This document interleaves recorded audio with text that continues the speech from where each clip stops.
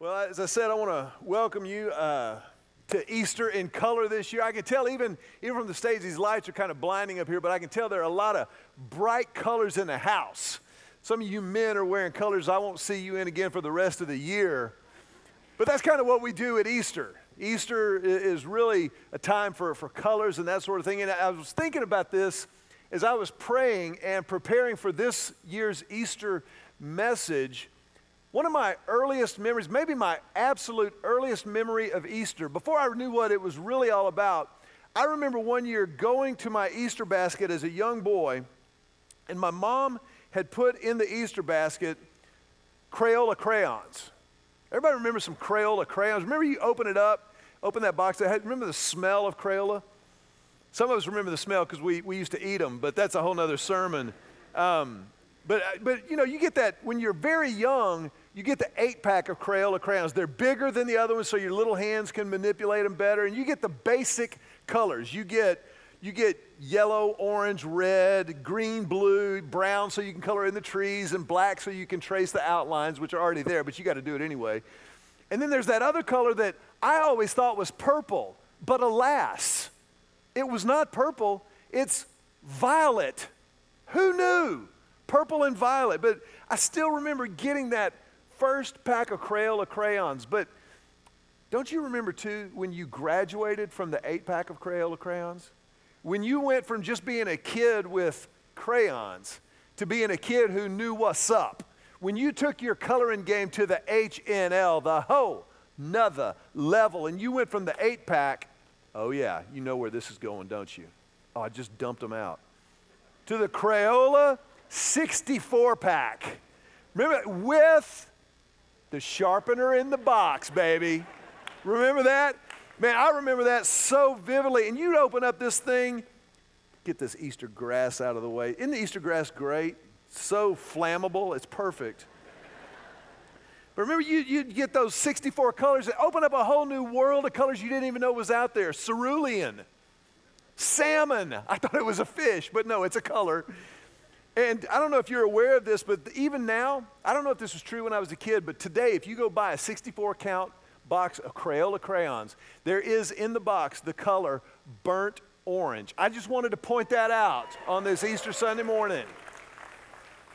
Apparently, the Crayola Corporation did some study, and they discovered that burnt orange was God's favorite color, so they included it in the box. But color is a big deal. Easter is color. And the reason for that is very, very simple. Because color in Easter, as in crayons and all of life, color is all about light. Color is really just the way light reflects off of certain objects and bounces back into our eyeballs at different radiations, different intensities and wavelengths, and then inside our eyeballs, the way those color receptors, remember 7th grade biology? The rods and cones in your eyes, and that's what processes, it's what perceives and then processes those colors. And that's the scientific definition of color, but isn't it true that color runs a lot deeper than that? That color means a great deal more to us than just the scientific explanation. I think color is one of those things in life. Color has a lot of depth to it. First of all, there's life in color. Think about it. That's why we dress like we do at Easter, because it's springtime. It's when the grass goes from brown to green again. It's when trees that had shed their leaves in the fall and the winter begin to rebud and reblossom and bloom and flourish again. It's when bluebonnets and Indian paintbrush explode on the roadside. So there's life, and color communicates that life. There's also a depth to color. I think about if you're in a Bahamas island, maybe waiting for bonefish, and you're in shin-deep water, it is crystal clear water. If we weren't in church, we would say it's gin clear. But since we're in church, it's crystal clear. And you can see it's like a bathtub. And yet less than a mile away, that same water becomes a deep sapphire blue when the bottom drops out and the tongue of the ocean plummets to 3,500, 4,500, 6,500 feet of depth, and that water becomes that deep sapphire blue. I think There's a reality to color. Color is real. There's actual red and actual blue and actual green. Now, we all perceive them differently. Some of us maybe are even colorblind. The vast majority of people who are colorblind, did you know this, are men. That's a whole nother sermon, but I just thought I'd point that out. Color is real. It's there. There's also an energy and a power to color. There's this energy in light waves that we just talked about perceiving from a scientific standpoint. There's a lot going on with color. And so it's interesting to me that as kids, we're always graduating from the 8-pack to the 64-pack. We're always discovering new colors, new shades, and new variations of what we thought life was all about and finding out more and more and more. And this goes on until we're about 18 or 19 years old, at which point we discover that we know everything there is to know in the whole world. Isn't it funny how when we were 19, we knew it all? That's kind of a universal rite of passage, isn't it? And that's okay. That's fine. That season passes. But I've noticed that unless we're really, really diligent, unless we're incredibly intentional, as we age, as life happens, as responsibilities pile up, if we're not careful, instead of discovering new colors and new shades and variations, we can instead begin to focus on the grays of life. We even say things like, well, it's not so black and white. There are different shades of gray. And sometimes the grays in life are the very things that create the most angst and anxiety in the unknowns of life. You know, if you get good news or bad news, even if it's bad news, at least you know what you're up against. But it's in that uncertain zone. It's in the grays that we start to get anxious. It's sometimes where we can get depressed if we're not very, very careful. Sometimes the grays are created just by stale routine. Stale routine where you just kind of, you get up every morning, eat a Pop-Tart, go to work, come home, have dinner, have a little something to maybe take the edge off, go to sleep. The next morning, get up, have a Pop-Tart, go to work, come home, take the edge off, go to sleep. The next morning, rinse and repeat over and over and over and over again. The grays of life. As a matter of fact, if I can, just for a quick second, let me let you know, next weekend, we're kicking off a teaching series right here that is a full frontal attack on the grays of life. Next weekend, we're starting a series called There's Gotta Be More, that goes after the grays of life, because the message of Jesus is all about illuminating life and going at it and proving that in Him there is more. That's what the Christian life, the Christian faith is really all about. So that's what we're going to do next week. Would love to have you be a part of that. But now we return to our regularly scheduled programming. And the fact of the matter is that Easter, at the very heart of Easter, is more. Easter is all about more. And this makes sense if you understand that Easter, beneath the surface and the superficial bright colors and sunrise services, beneath all of those things, Easter is simply the recognition of the resurrection. The recognition of the resurrection on a personal level. Certainly we do it collectively. Look around the room right now. I mean, this is a great, great day. So many of us are here collectively and corporately, but there's got to be a personal recognition of the resurrection and what's actually going on, that Jesus Christ rose from the dead. The fact of our faith. The fact. This is not a myth. It's not an allegory. It's not a metaphor that we like to try to communicate spiritual truths. It is a fact upon which we base every part of our lives. It is the fact that He rose from the dead. Now, we know that He was dead because He hung on a Roman cross, convicted and tried of crimes that He never committed, having led a perfect, morally flawless life. Jesus, God in human form, died on a cross. And we know that He died because, a lot of people have tried to propose certain conspiracy theories. One of them is known as the swoon theory, that somehow He just kind of passed out. Anybody who believes the swoon theory doesn't understand crucifixion. Crucifixion, the Roman Empire had raised capital punishment to an absolute art form. They knew how to kill people. As a matter of fact, Roman soldiers who brought Jesus down from the cross, there was nobody on the planet more intimately familiar or acquainted with death and dying than Roman centurions and soldiers. And had one of them, even one, brought him down before he was dead, that would have subjected them to capital punishment. So we know that he definitely died on the cross, was buried in the ground, but, everybody say but he rose again. On that Sunday morning, he got up from the dead. And this is Easter. This is the power of Easter. This is the very thing that sheds light into every part of life. This is the very thing that throws light in a world full of people who are throwing shade.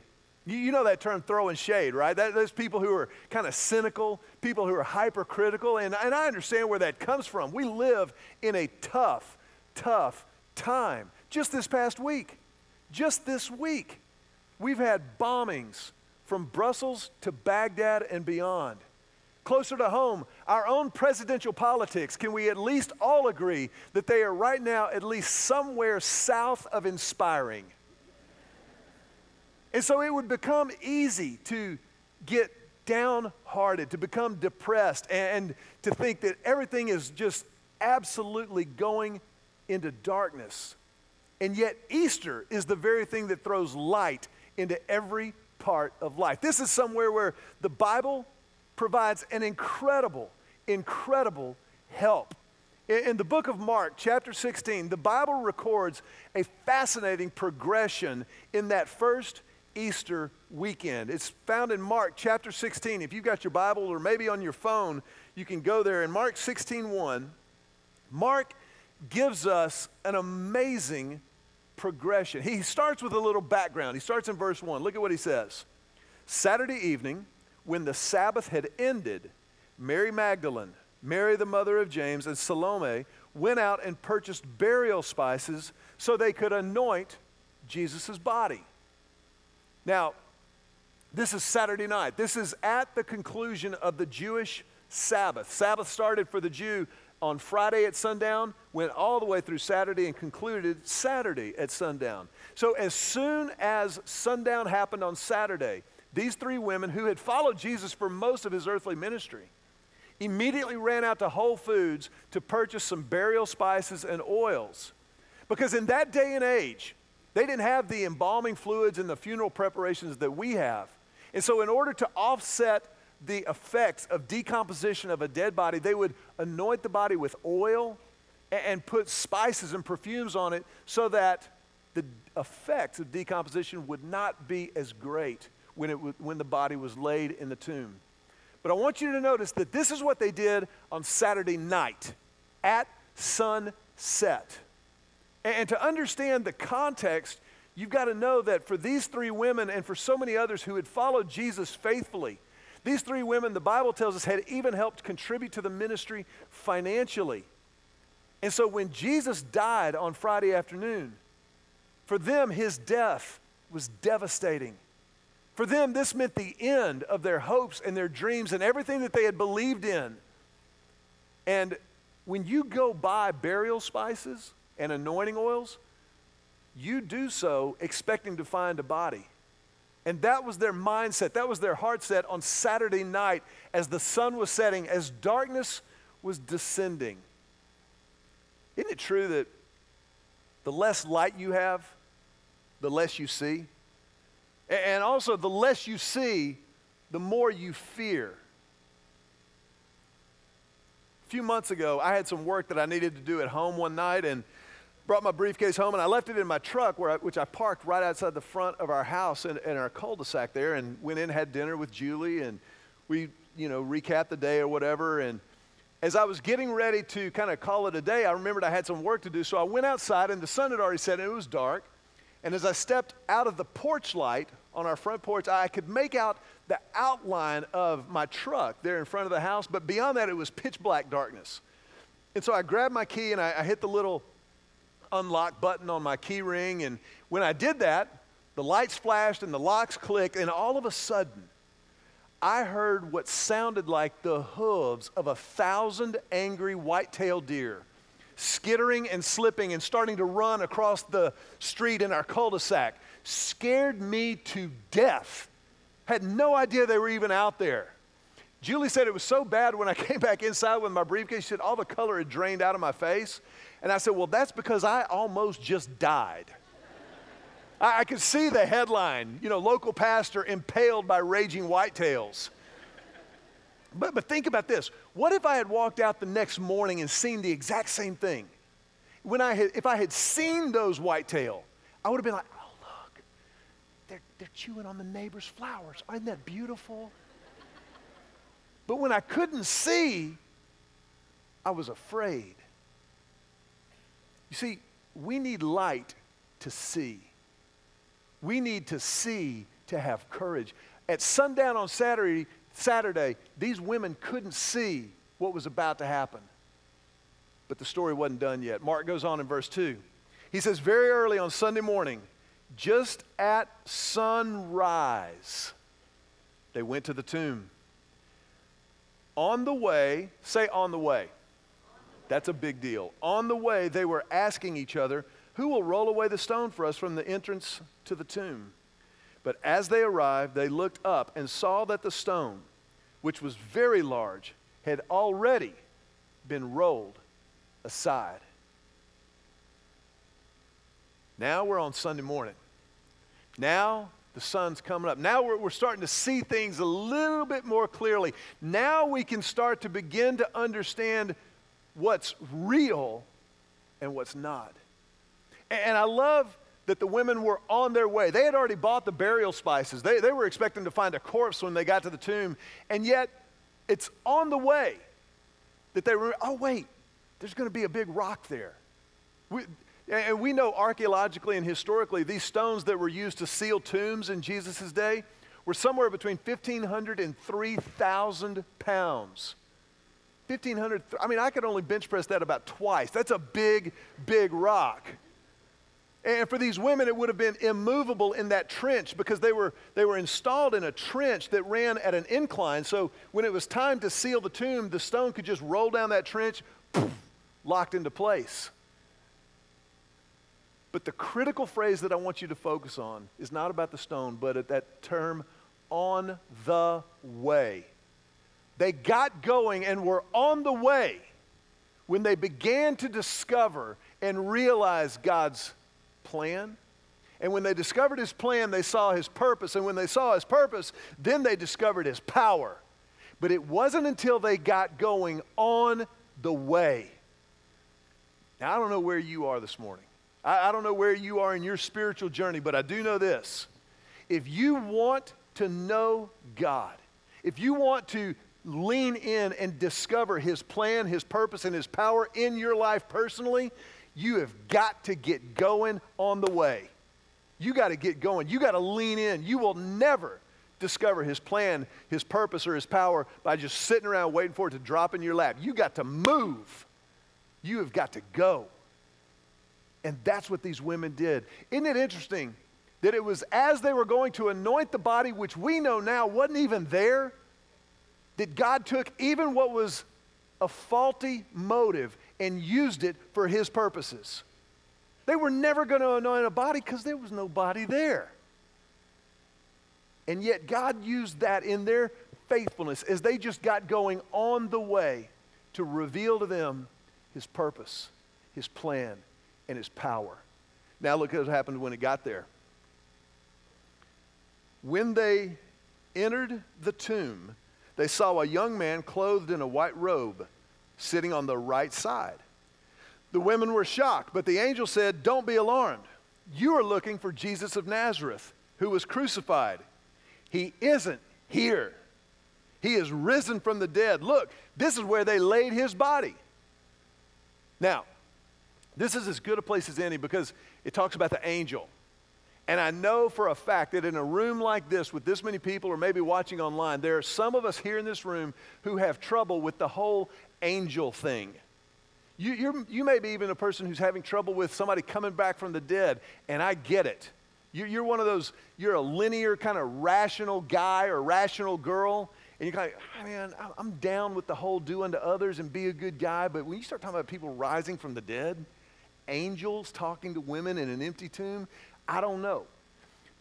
Let me just tell you that you're in a safe place to ask those kind of questions. And I want you to know that this is a place that we encourage that kind of questioning. And also, God's big enough to handle those questions. As a matter of fact, Jesus said, don't check your brain at the door of the Christian faith.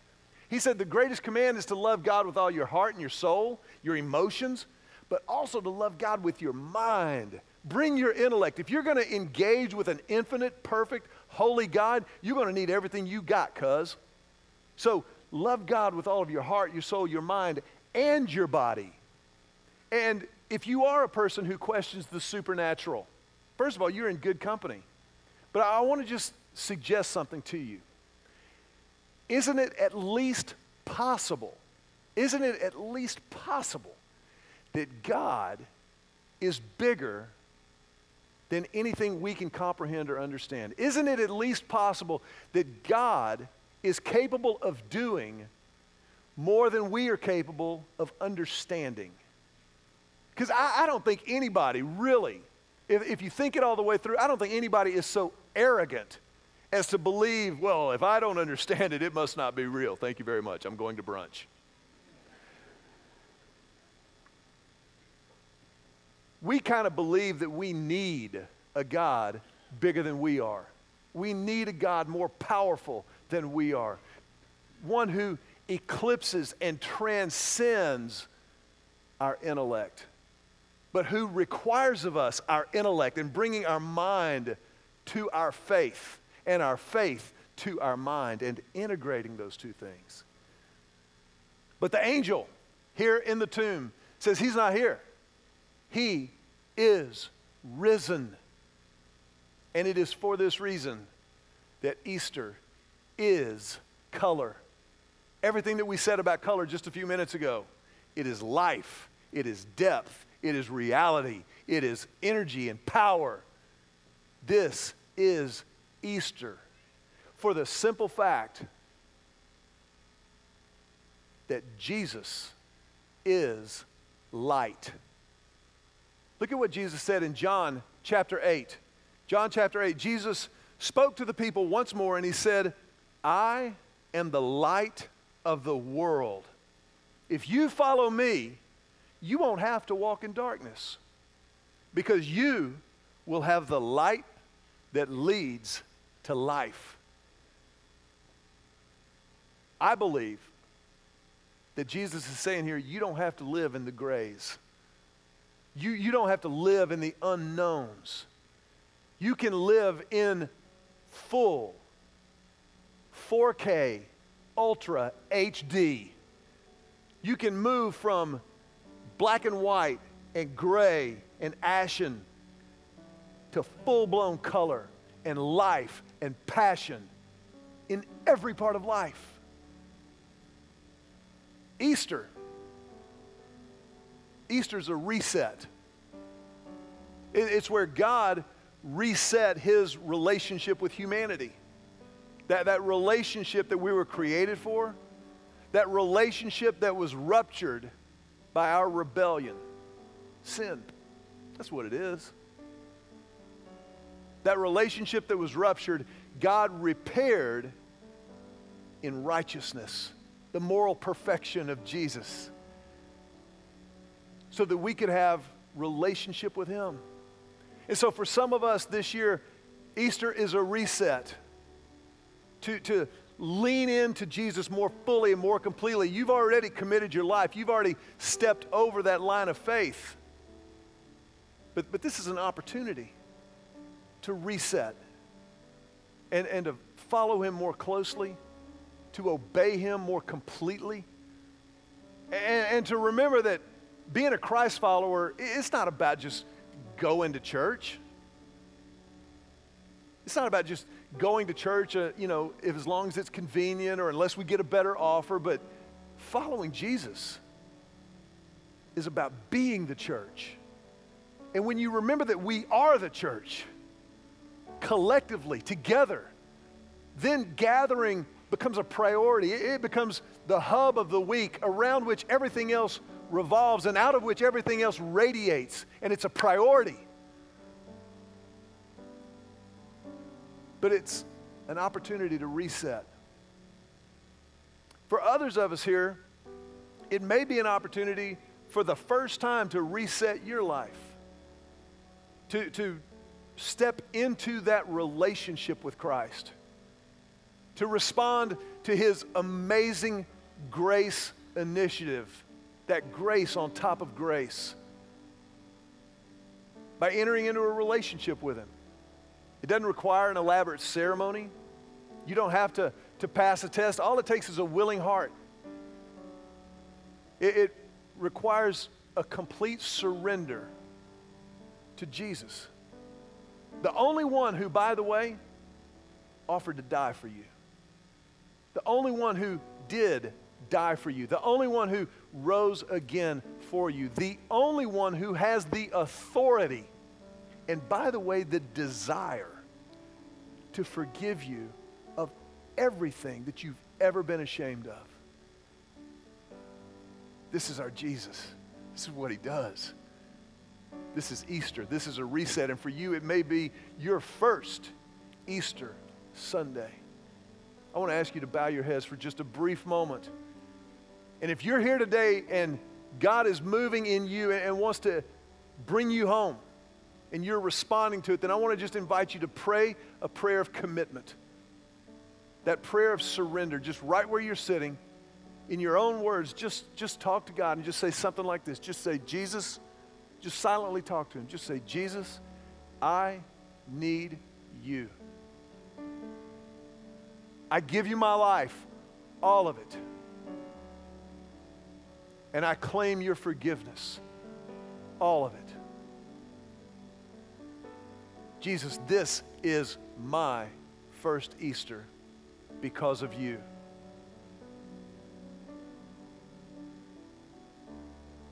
I want to ask you just to remain with your heads bowed and your eyes closed for another moment, because this is a sacred moment.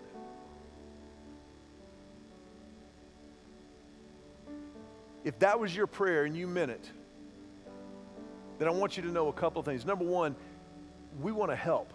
We want to be a family of faith to you, to help you grow in this new relationship. And also, by the way, we want to learn from you. We're better because you're a part of the family of faith. And so, if you're here today and you just stepped into that relationship with Christ, or maybe you have a prayer request, something that we can be praying about with you. When you came in this morning, every one of you got a program. And inside that program is a connect card.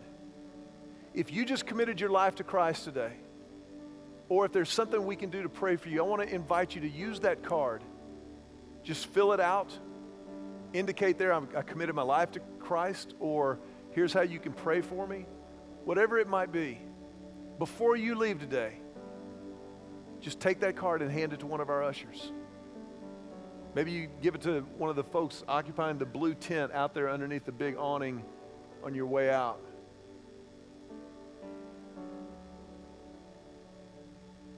But number two, if that was your prayer today and you stepped into that relationship with Christ, as our heads are bowed, would you just quietly but unmistakably raise your hand? Just raise it up high over your head and hold it up there for just a moment, because in raising your hand, you're stamping this moment in your life and in the life of this church. There's nothing more important to us as a church than this moment in your life. It's why we exist. And so we honor that. We celebrate that. As you put your hands down, we put our hands together and tell you, welcome home. Welcome home.